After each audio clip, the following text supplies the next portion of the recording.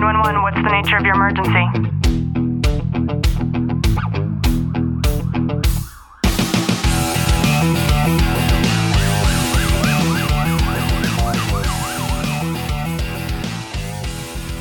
Welcome back to another episode of Tactical Living by Leo Warriors. I'm your host, Ashley Walton. And I'm your co-host, Clint Walton. In today's episode, we're going to talk about the fight or flight response and why it's so difficult in today's modern world to break free from that and to be fully engaged with life. So just sit back, relax, and enjoy today's content. Clint and I recently went to Universal Studios Horror Nights. And if you've never been there, I would highly recommend it. It's like the epitome of every haunted house that you've ever been to in your life, or everyone that you've ever wanted to go to where you're paying money for people to deliberately scare you. And I'm making mention of this because we went with several friends. And the reason that we like to go is not necessarily because we get scared, but it's because of that oh crap moment when someone spooks you and you didn't expect it. And it's really funny when you see someone get spooked and you don't. It's hilarious to watch. Yeah, and we set it up that way. When we went, you go through these different mazes, which essentially are like different haunted houses throughout the park. And we went with one of Clint's partners and his girlfriend. And there were times where we made him go in front of us deliberately so that we could watch him get scared before anybody else. And this friend of mine, he's like the man's man and very stern, very kept together. And it's hilarious to see him get scared. Yeah, Clint, I think you've talked about a lot of people who make comments about his resting bitch face. And, you know, he works out a lot. So he's this really buff guy that doesn't look like he would be fazed by anything. But I can attest to the fact that he definitely gets triggered when something comes his way that he wasn't expecting. And likewise for all of us, we all get into that space. But the cool thing with this is you're literally paying money so that you can either experience this yourself or in our case, watch people that you're with experience it right in front of you, which by the end of the night, my jaw was hurting. I don't know if you've ever experienced that as you sit there to where you've just had a night where you can drive home and you're just smiling back at yourself, just thinking about everything that transpired throughout the night. But that was really what the entire evening was like for all of us, because there was many times where I myself and Clint also got spooked and startled. And people were just laughing at us because we shouldn't have been scared in that moment, but we weren't expecting it. And the reason I bring this up is because in a situation like that, it was deliberate. It was intentional. We knew what we were getting ourselves into. But throughout the motions of our normal day-to-day, there are many times where our fight or flight response is triggered and we might not even know it. And I read an article from www.verywellmind.com, and they talk about how what this essentially is just an acute stress response.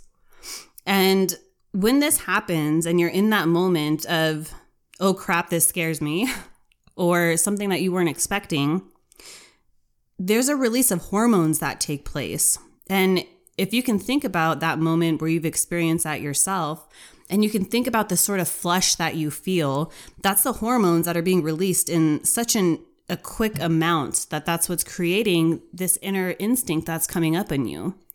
And it all relates back to this primitive nature of us being able to seek out prey to hunt or seeking out a mate to procreate. And that's really what it boils down to. It's something far deeper and far more primitive than just going to an amusement park and being startled. And the problem that I see with that is when it comes to modern technology, we're constantly stimulated to some extent, dozens, if not hundreds of thousands of times throughout the day and throughout our week. And this could be something as simple as having notifications turned on your phone. I know for me, that ping that you hear when you get a text message, there's something that's triggered. I can feel those hormones being released inside of me. And then even if we try to portray it as like, oh, we'll just pass it off and check it later, it's not that important. In the back of our mind, it still exists there, and we feel like we have to tend to it. And it's just the same as going on a hunt and turning around the corner to see what's on the other side of a tree. And it's really hard to turn that off. And without the full intention of it, we don't realize what it's doing to us on a subconscious level and also on a physical level when we're constantly disturbed that way. And it's a lot different than just being in a silent, dark, quiet room, which is nearly impossible in today's day and age.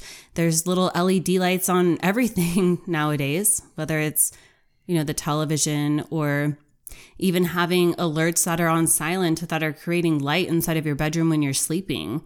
It constantly puts us on alert and on edge. And I think it's important to point out how important it is to really tune that out as best as you can. And something I've discovered recently, and Dave Asprey said this in one of his blog posts, talking about the fight or flight response and how it actually negatively affects your body in the aspect of, on a daily basis, we're experiencing this fight or flight response throughout our body.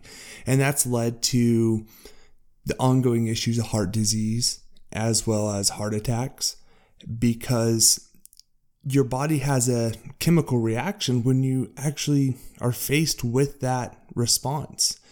And we're training ourselves to really start going towards that fight response or that flight response, and it's amping us up every time in our own bodies. For sure. And we're in our early 30s, closer to mid 30s for one of us. Thanks. But when we think back to just 10 years ago, or even going back further to where we have a vivid understanding of how life looked 20 years ago, it was so different, even in that short amount of time. And going back even further, hearing from our parents and, people in our circle, or even not, when you're just conversing with people around you, people didn't have all of the stimulus that we do today. You drive down Main Street nearby where we live, and there are constant lights. There are humans standing with signs, wiggling them to try to prompt you to go inside of shops. The lights that we have, even to pump gas now, everything's digitalized. And of course, we have social media. So even picking up our phone, it's not just to dial a phone number anymore. It hasn't been that way for a long time. And 4 years ago, we took my dad to buy his first iPhone. He had a flip phone longer than anybody that I knew. And we tried really hard to find him another flip phone because I thought it would be nearly impossible to try to gravitate him into something that was more than just a flip phone. And that's all he needed to run his business. Everything he does is through word of mouth and referral. And it wasn't useful for him. And when we got there, there was only one that was available, but it was like some kind of walkie-talkie or something. It wasn't just a phone, and it made things even more complex. And we finally got him to get an iPhone. And even doing that and seeing the constant struggle, and now my dad would always have his flip phone just shoved into the shirt pocket of his shirt. And he has that thing in his hand nonstop now. And the funny thing is that I don't even have his email or anything set up on it. He doesn't have any social media accounts. It's merely for the ability of internet access, being able to talk to Siri, which he does quite often. He loves Siri. He does. We also got him a couple Echoes, and he talks to Alexa all the time too. But these are the things that have been implemented in our lives as evolution goes on. And it just goes to show how difficult it is once you have that as a crutch to be able to just set it aside. And I think that your cell phone is the biggest indicator when it comes to having that trigger of those hormones being released on a much more frequent basis than what would be deemed healthy, I think, in the eyes of most health professionals. And my biggest tip would really be to, of course, turn off the notifications on your phone if you don't already have them turned off. The only thing that we have turned on our cell phones is, of course, our text messages. And we have surveillance cameras all around our property, and we have that turned on just to make sure that there's nobody at our house when there shouldn't be. But apart from that, we've gotten in the habit of turning our phones upside down to where they're face down anytime that we shouldn't be looking at them. We typically have a 2-hour rule where we will stop using our phones altogether 2 hours before we go to bed. And that taps into some of Dr. Michael Bruce's tips and techniques on being able to regulate your circadian rhythm and being able to tap into some of the REM sleep and getting into a more healthy sleep cycle overall. And we try to keep things relatively quiet in our space when we're not supposed to be stimulated. And if that means keeping the TV off and not having that white noise that I know a lot of people really rely on to go to sleep. I know when Clint's aunt stays at our house whenever we travel, she has the television on all the time. And I understand that. And I understand that because there was many, many years when Clint and I worked completely opposite schedules. And I would have the TV on because I was scared. I was frightened to be in the home by myself. And at the time, I lived right next door to my mom and dad. Like, there was essentially no reason for it. Clint and I lived in the home next door to the house that I grew up in and lived in until Clint and I got married when I was 20 years old. But by having that cognizant awareness and being able to decide that you want to take back some of your own physiological makeup and not allow any external forces to have that control over you, I think it's so important. And as we continue forward, I only see it getting more and more difficult to be able to have that disconnect for yourself and to really just be able to identify when you're having those triggers. And if we stop and we're cognizant and we use intent to be able to identify when those triggers are happening, it's easier to identify them. And then you'll see that they happen throughout the day. And as you listen to this, if that's the only takeaway that you get is to be able to be aware of the fact that you can take control of that fight or flight response and essentially maybe add on some time to the years that you have here on this earth, then you're really able to enjoy your tactical living.